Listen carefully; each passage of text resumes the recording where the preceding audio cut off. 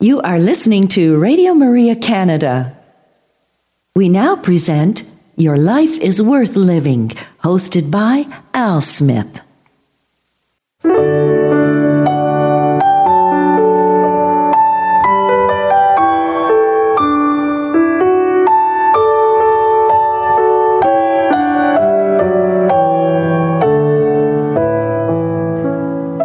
Hello, Radio Maria family, and welcome to this week's edition of Your Life is Worth Living. Reflections from the Venerable Archbishop Fulton J. Sheen. For over 50 years, Archbishop Sheen captivated audiences on both radio and television. Millions tuned in each week to hear his messages of hope and encouragement. It is our desire to share a few of these messages with you today. So I encourage you now to sit back and relax and enjoy one of the greatest communicators of our time, the Venerable Archbishop Fulton J. Sheen.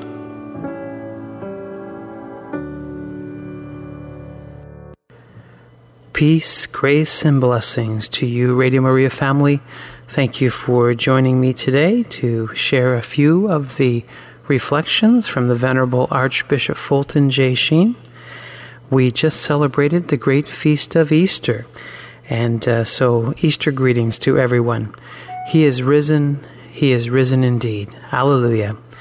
We can say that now that Lent is over, and we can start practicing our vocabulary of praise once again. And so I thought I would share with you one of the reflections that Bishop Sheen gave on Easter Sunday.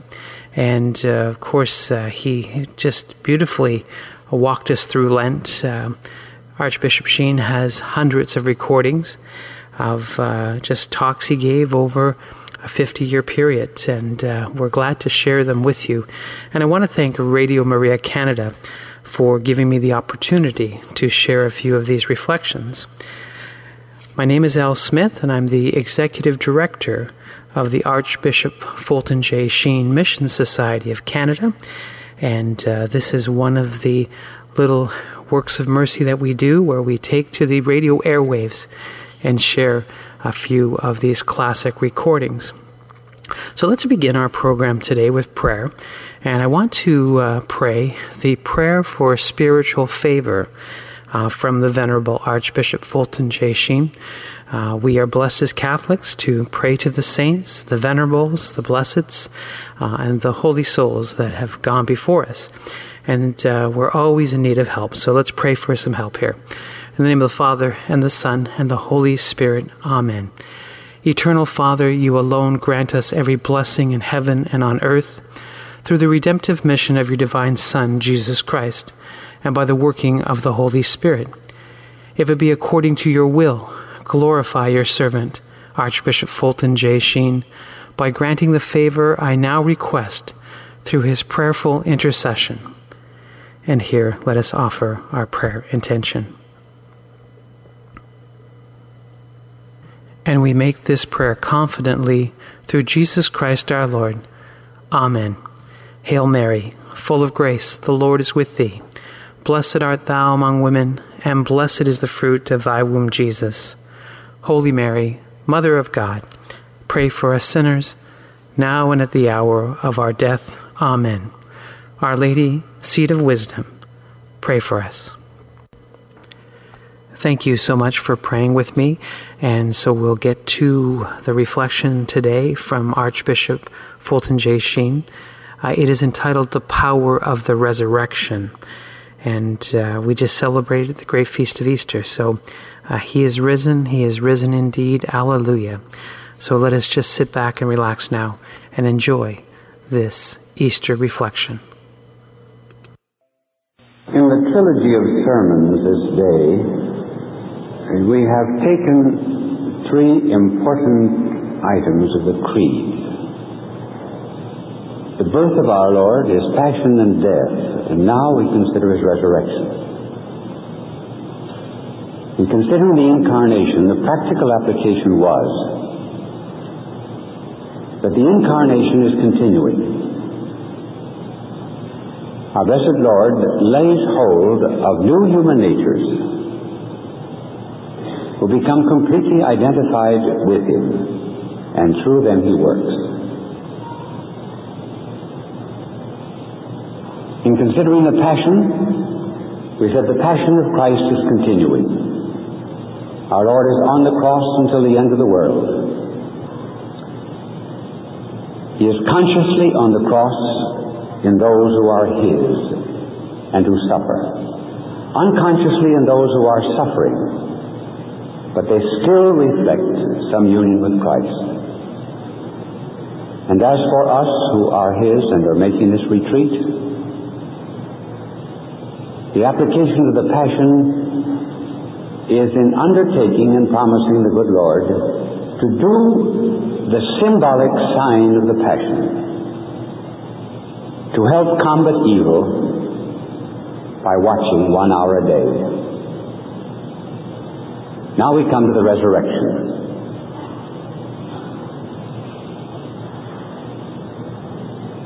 There are 3 wombs from which we are born.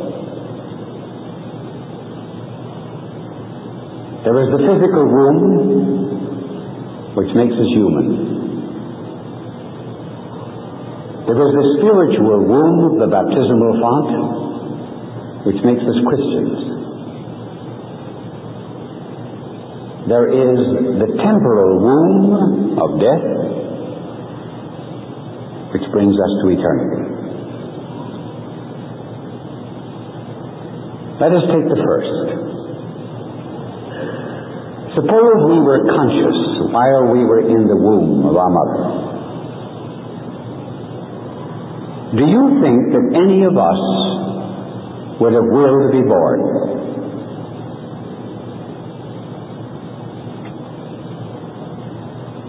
We were in comfort, cared for, growing,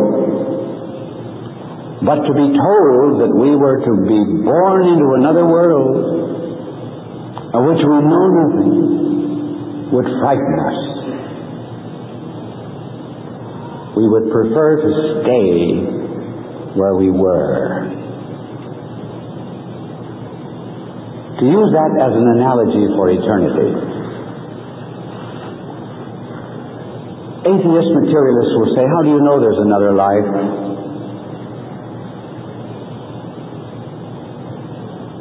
Well, suppose a fetus were told that. And the child in the womb would say, you tell me there's no other life? Why do I have eyes? I'm living in darkness. Why do I have hands? Here they are against my breast. And my feet, they were made for walking and touching. Certainly these members of mine were meant to be exercised in another world. And so we have a reason, we have a will. We are dissatisfied with what we have.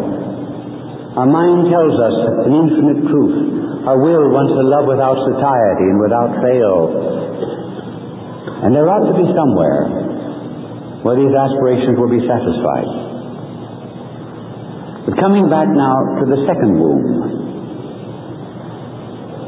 As we are born human, so too we are born spiritually in the womb of the baptismal font. And the third death that we undergo is the death to time, when we are born to eternity. And I wonder if we do not have exactly the same reluctance to face the new eternity as we would be reluctant in the womb to face time. In both cases, the future is unknown. We would much prefer to have what we are sure of and presently enjoy than, as Shakespeare says, to fly to others that we know not of. And yet, physical birth ushered us into a great world of light and color, sound and poetry and beauty and loveliness. And why should we be so reluctant to face the opening of the womb of death? Is it going to be so hard after all? I rather think it will be like waking up in the morning on the day of promise.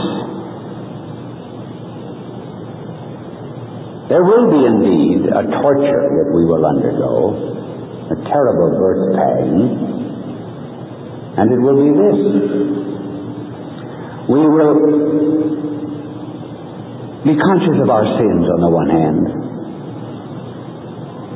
and on the other hand, all our life we've sought the Lord, we've lived for Him. So when we come before the presence of Christ at the moment of death, there will be this awful repulsion. And we will say with Peter, "Depart from me, O Lord, I am a sinful man." And then on the other hand, there will be this for which we've lived our lives, the desire to be with Christ and possess Him. And this dialectic, this tension, this pull, this difference between attraction and repulsion will be the veriest purgatory. How long it will last, there's no way of telling, because we're in a different dimension. But certainly that which is bad will immediately be burned and purged away. And I never therefore can conceive of entering into eternity as something that is too much to be dreaded. I've been through two births already, a physical and a spiritual, and they have both been delightful, and I am sure that the third will be the best of all. And so there is even a certain desire to be with the Lord. We work for Him, we serve Him, and the lover wishes to be with the beloved. Now, the assurance, however, of another life comes from the resurrection. And as we told you, the incarnation and the passion, these things are not past, they're continuing, so the resurrection is continuing. But a word about it. Have you noticed that in the Gospels do not start with the empty tomb? That is where our theologians start, where skeptics begin, the empty tomb. What did the angels tell those who were looking for Christ on Easter morning? They were saying, "You are looking for Jesus Christ who was" what? "Crucified."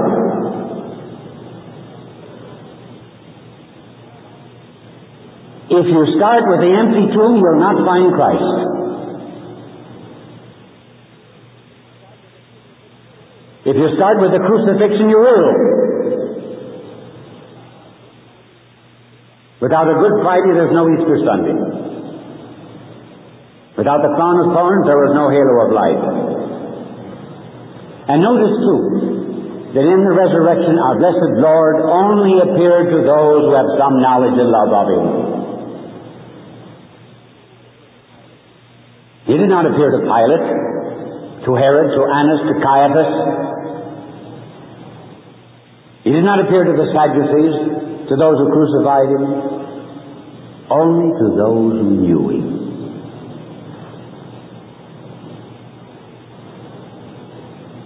Just as the Mass is principally, not solely, but principally related to the Passion of Christ, so the real presence is related to the Eucharist. Easter. Easter is for those who already have some knowledge of Christ, and so is the Eucharist.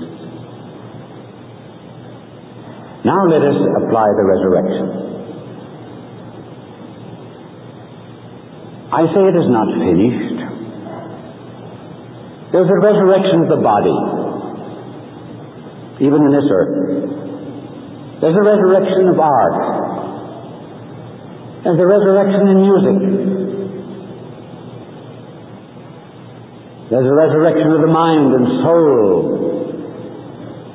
There's a resurrection of the church. Take, for example, the resurrection of the body. Just think of how many bodies that were given to vice, to Satan, we have seen risen from the dead.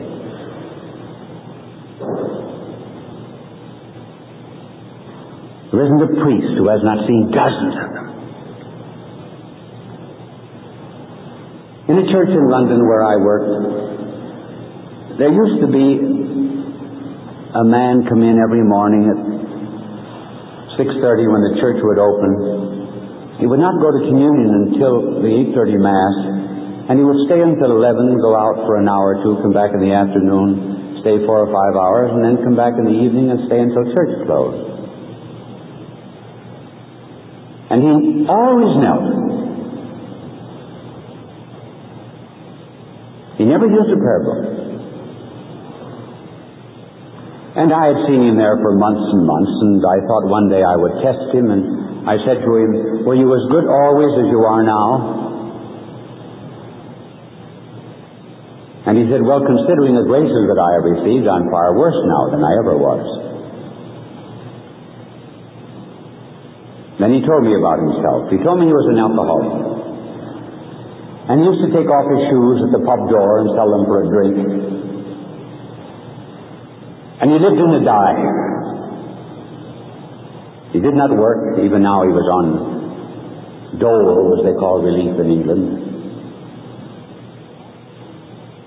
But he said he always kept the pledge during Lent. And then would break it on Easter. This particular Shrove Tuesday, he was out at Hyde Park, and he said to himself, "Tomorrow's Ash Wednesday, I have to take the pledge." And he said to himself, "If I can be good for 40 days, why can't I be good for 40 years? Well, that was easy to say. But he decided he would. He went to Maiden Lane Church. There are 3 steps leading up from the Low Street area to the church. And he came to the church, went into the front pew for benediction in the afternoon. And as benediction began, he said there came over him an overwhelming passion for drink and lust. So much so, he said, that it was uncontrollable. And at the moment that the priest took hold of the Blessed Sacrament, he ran down the middle aisle and he fell down the steps. And he said he turned around, it was like tearing his heart out.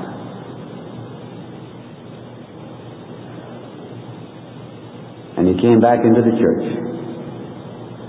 And he's not had a drink since, all these years.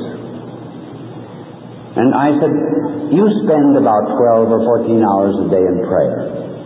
What do you consider a good day?" He said, 24. "I live in the same dive that I always lived in, and I kneel alongside of my cot all night long and pray for the men who are just exactly like I am."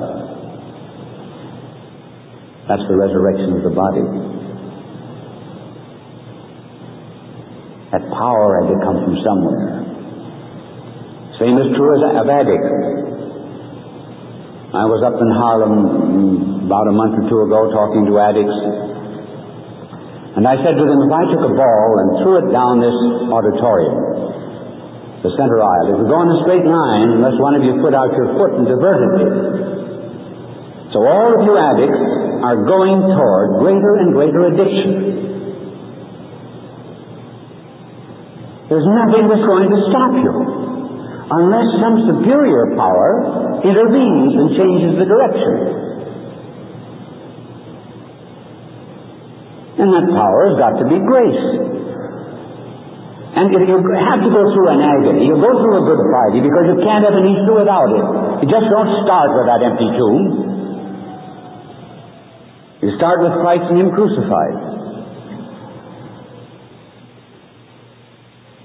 Take the case of Arthur Blessed. Arthur Blessed is a Baptist minister.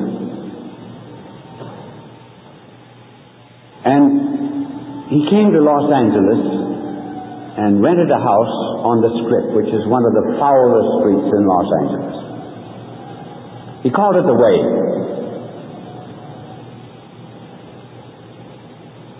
He kept it open night and day.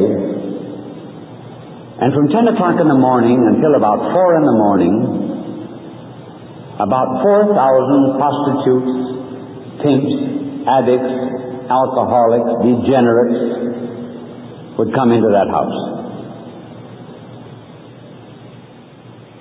Arthur Blessed always carried a scripture in his hand. He would see them as they came in and say to them, "Would you like to change your life and give it to the Lord?" Many of them would say no, and he would approach them again.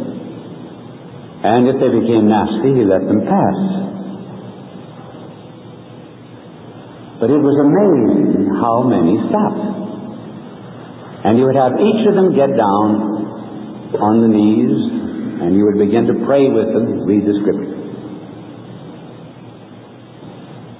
Every single night he had an average of 2,000 doses of heroin, cocaine, and other kinds of dope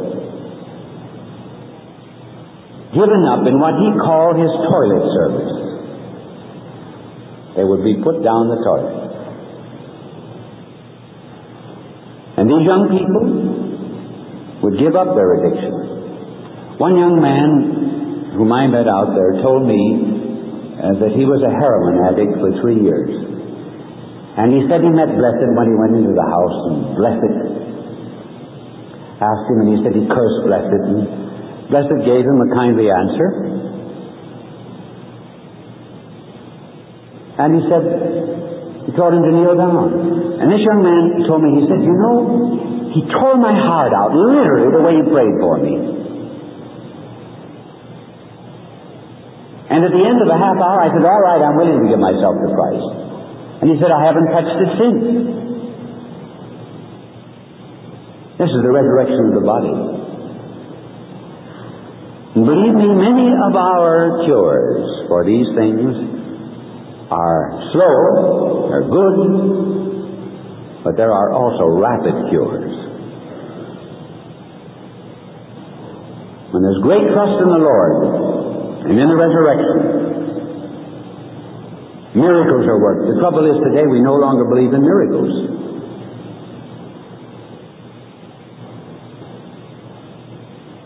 But there are miracles of resurrection.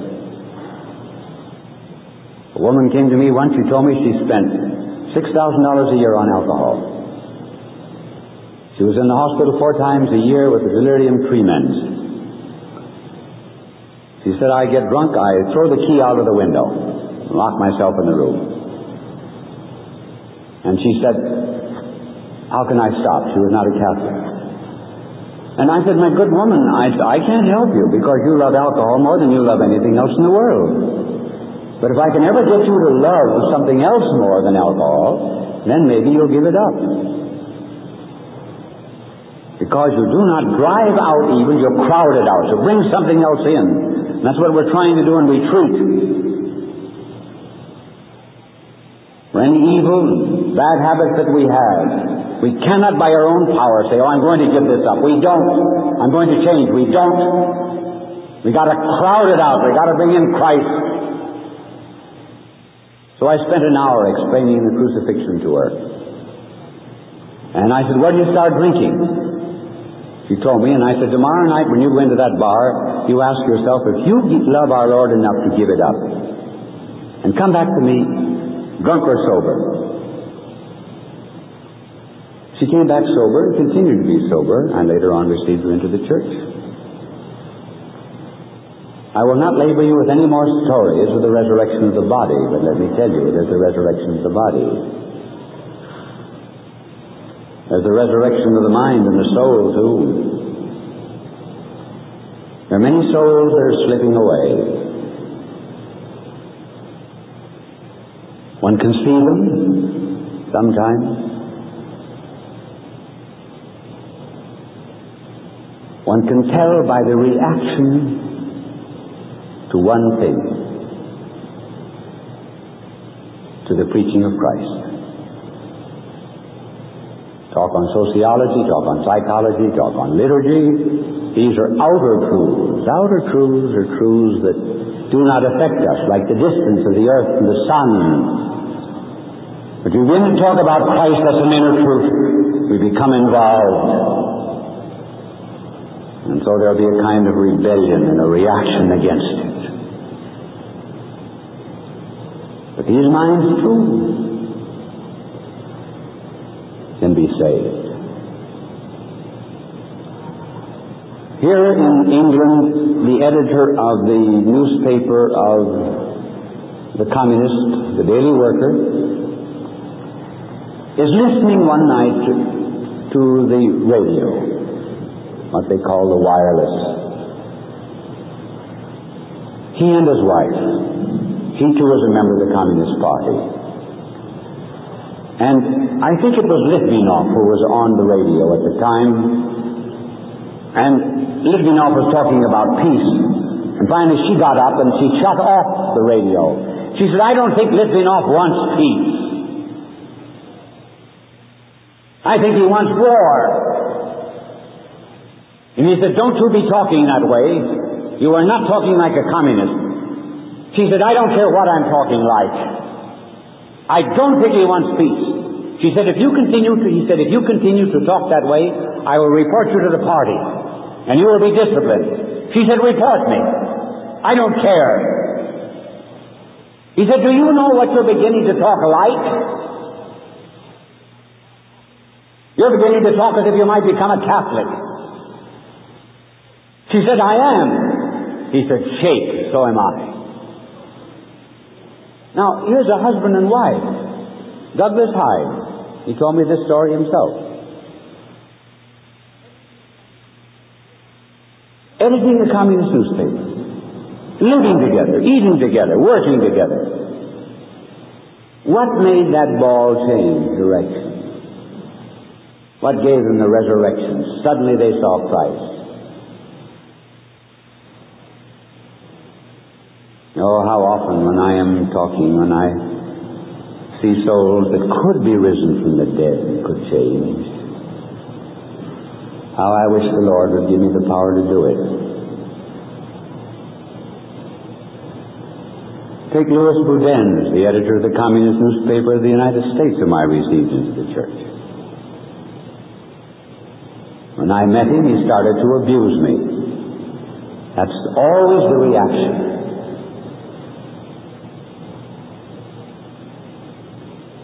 But later on, he and his wife and children were received into the church, and one of his daughters is now a nun. The resurrection of the mind.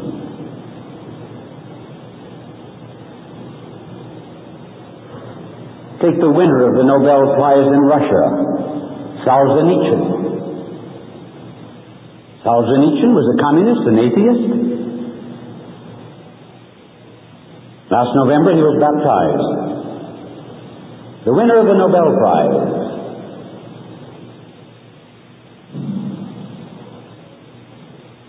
And in one of his stories called The First Circle of Hell,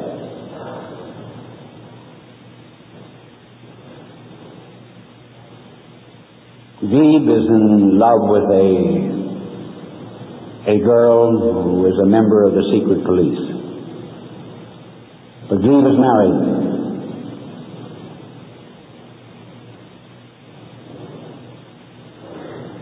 And he knows that if he refuses to live with this police woman, she will report him to the government and he will go to Siberia.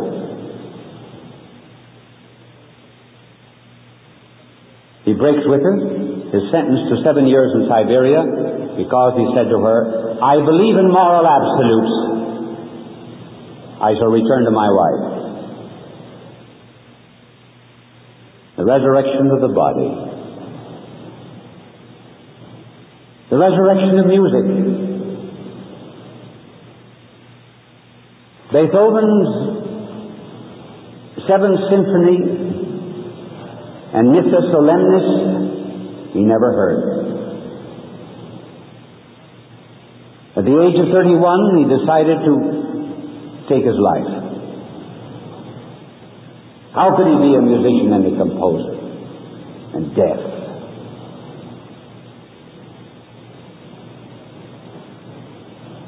And then he said, read in the scriptures, the kingdom of God is within. So he said, from now on, I'm going to accept my trial in union with the passion of Christ. And then began his great music, Third, Fifth, Seventh Symphony, and the Eroica. The resurrection of a mind, of art. He could have gone downhill so easily. So resurrections are taking place if we only believed in the resurrection. But today we use the word hope as Ernest Bloch uses it, meaning futurity. Everything will be fine. We used to have the signs plastered all over churches. Indeed, there is hope. But believe me, there is Christian hope only in the light of the cross and the resurrection. It is not in futurity. Things do not necessarily get better. White fences do not become wider. Gardens do not become less weedy. And we are going down spiritually, get worse, and we rot. Future does not make us better, of and by itself. And when we have this outlook on life and believe in the power of the resurrection, then we can all change. Then life is adventurous.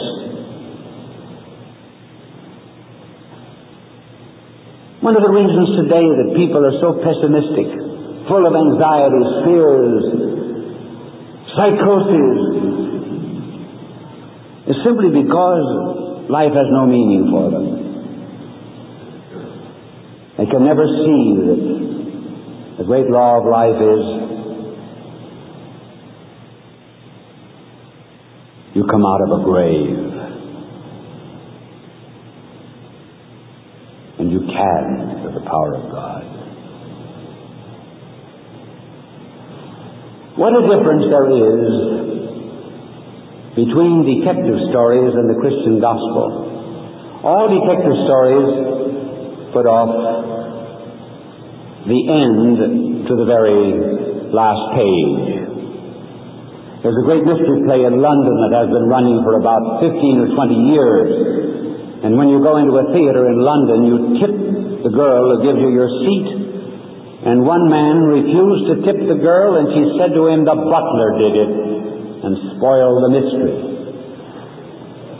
So, in pagan mysteries, detective stories, it's always you have to wait until the end. But, in the great classical literature, Homer, Shakespeare, they tell you the story at the very first line. You know what's going to happen. But it is then done so skillfully that you have a great interest in how one achieves that end.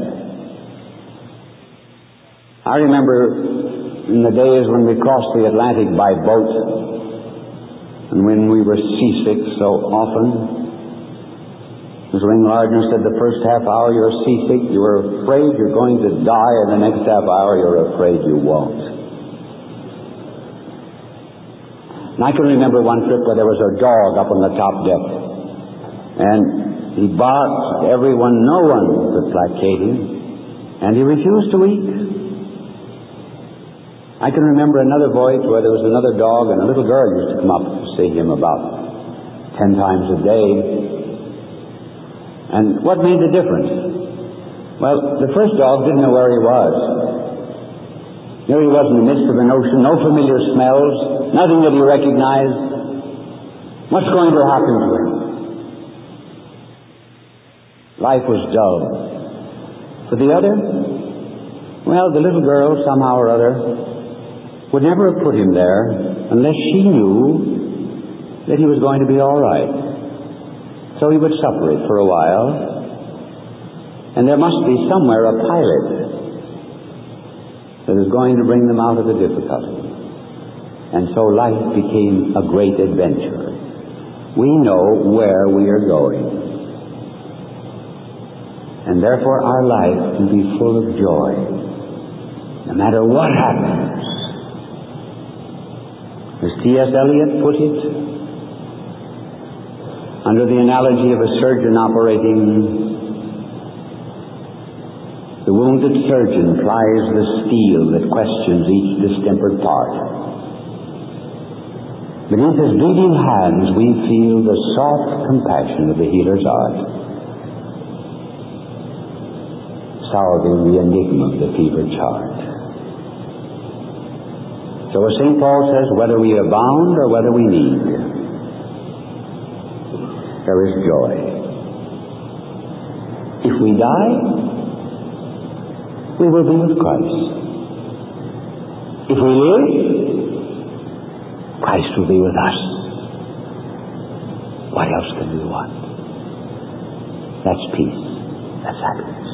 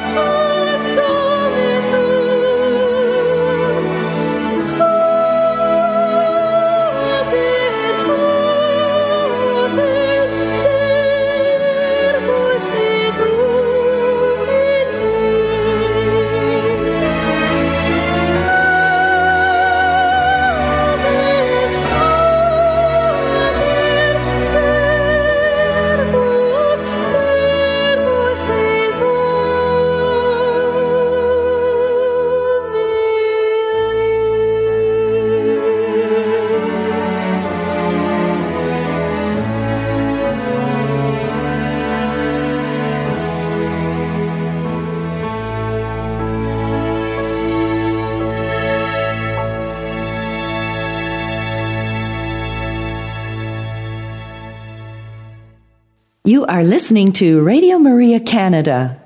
We now continue with the program, Your Life is Worth Living, hosted by Al Smith. Hello, Radio Maria family. I'm your host, Al Smith, and I want to thank you for joining me once again to listen to a few of the reflections from the Venerable Archbishop Fulton J. Sheen. I hope many of you were touched by his talk entitled The Power of the Resurrection. And it's been a privilege here to share a number of these Lenten reflections with you over the last few weeks here on Radio Maria Canada. And again, I want to thank the staff and the volunteers at Radio Maria for their tireless work that they put forward to bring about the salvation of souls. They are here to help proclaim Christ and the love of God. And we would ask for your prayerful and financial support as we continue to strive to serve the Lord in this very special way. People often ask me, where do I get all my good Bishop Sheen stuff? And it's a labor of love, but I found all of it on the internet. It is amazing if you sit behind a computer and you start to do those Google searches, what you can find. And, I start off with the telephone apps. You hear young people all the time, oh, you've got to download this app. You've got to download this program. And so I started with the Bishop Sheen phone app. And it's a very easy app to install. It's free, so naturally I gravitated to the word free. And so I have an iPhone, and I downloaded it to my iPhone, and there was about 50 of his recordings downloaded to my phone, and so I could listen to Bishop Sheen while I was driving, and different times I could just put my phone on speaker and listen to his wisdom. And my daughter actually has an Android device, all these different names for this technology. And so she downloaded the full Fulton Sheen collection through Google Play. And so she has hundreds of talks on her cell phone from Bishop Sheen by just clicking a few buttons. And so it's amazing. So that's how I started, was just a few free downloads. And then, of course, there's many good people that sell Bishop Sheen recordings, and I strongly recommend that you support them. My favorite site is a site called FultonSheen.com, and it's just the same spelling of his name, Fulton, Sheen, Sheen. So FultonSheen.com, and there's well over 300 talks, and just pennies, $27 I think it was that I paid back in 2009, and I think the price hasn't changed. And there I have the whole collection now. There in my computer, on my phone, on my tablet, so I can carry Sheen wherever I go. And then the web sites that have the videos, I just noticed time and time again, YouTube had this video and that video. So what I did was I put them all together. There was about 100 of them out there. And, Bishop Sheen was on television for 5 seasons in the 50s. So the season he won the Emmy Award, of course, as the most outstanding television personality. But beautiful classic recordings, and they've remastered them. And again, I'm very indebted to a family in Rochester who took the time to redo all of those television shows to enhance the film quality. These are the shows that you see on Mother Angelica's EWTN. And again, there's a group there, and they have a website simply entitled BishopSheen.com. And there you could purchase all of his old recordings remastered on DVDs and VHS. And I can't help but thank them, because they helped me so many years ago when I started to broadcast on the air. And so their site, again, BishopSheen.com. But again, they're out there. So you can just Google Bishop Sheen, and the YouTube videos come up. A great educational piece we always need to learn our faith. And so I just say to people again, sit in front of the computer, Google Bishop Sheen, Google Fulton Sheen, Google Archbishop Sheen, and it all comes up there. Very, very, very wise choice. Let me tell you that indeed. And a very wise choice for you joining us at Radio Maria here. And we are a worldwide radio apostolate, and so it is very encouraging to think that somebody in France is listening now, somebody in England, someone in the United States of America and Canada. This is the beauty of the internet. So a shout out to everyone around the world. Thank you for tuning in to Radio Maria. And this show emanates from Canada. And again, it is one of those things where you could be in a remote village somewhere. As long as you have an internet connection, you can post programs. So we're here in Toronto, Canada. And again, my thanks to Radio Maria Canada for giving me the airtime here to share Bishop Sheen. I thought I would just take a quick musical break here. We enjoyed Jackie Ivanko's edition of Panis Angelicus. And I don't know if I'm pronouncing that correctly, but still, it's a beautiful music. And so I will entertain you now with another musical selection.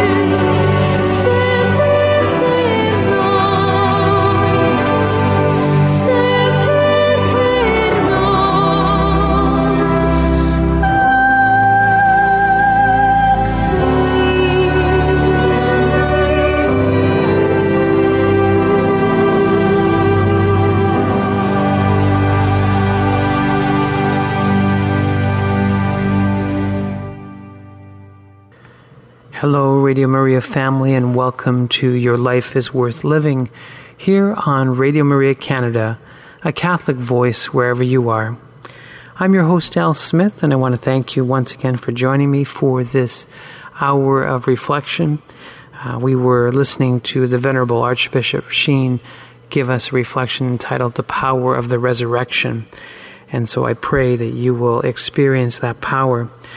And I methodically chose these two beautiful songs from Jackie Ivanko, Panis Angelicus and Pie Jesus, because they actually tie in beautifully to this Easter message. And we think of how on Holy Thursday our good Lord instituted the sacrament of the Eucharist, and how we cannot live without the Eucharist.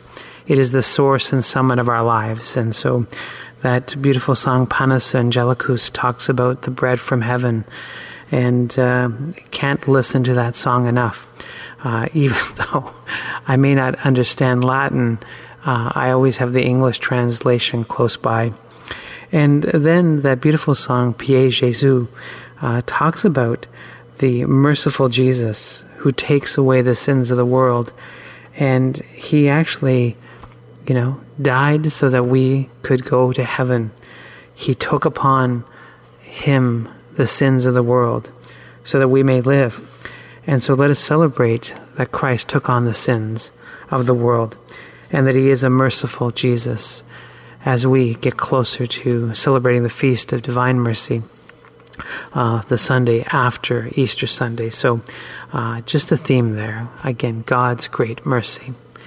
And so thank you for being merciful to me, your host, Al Smith, and listening to me as I, sometimes just ramble on a little bit, but I'm just, I can't contain my joy of what Bishop Sheen has done for millions and millions of souls. I have to tell you a quick story. My father is a convert because of Bishop Sheen, and he listened to him on the radio in 1940 for a number of years, and then in the 50s he came on television.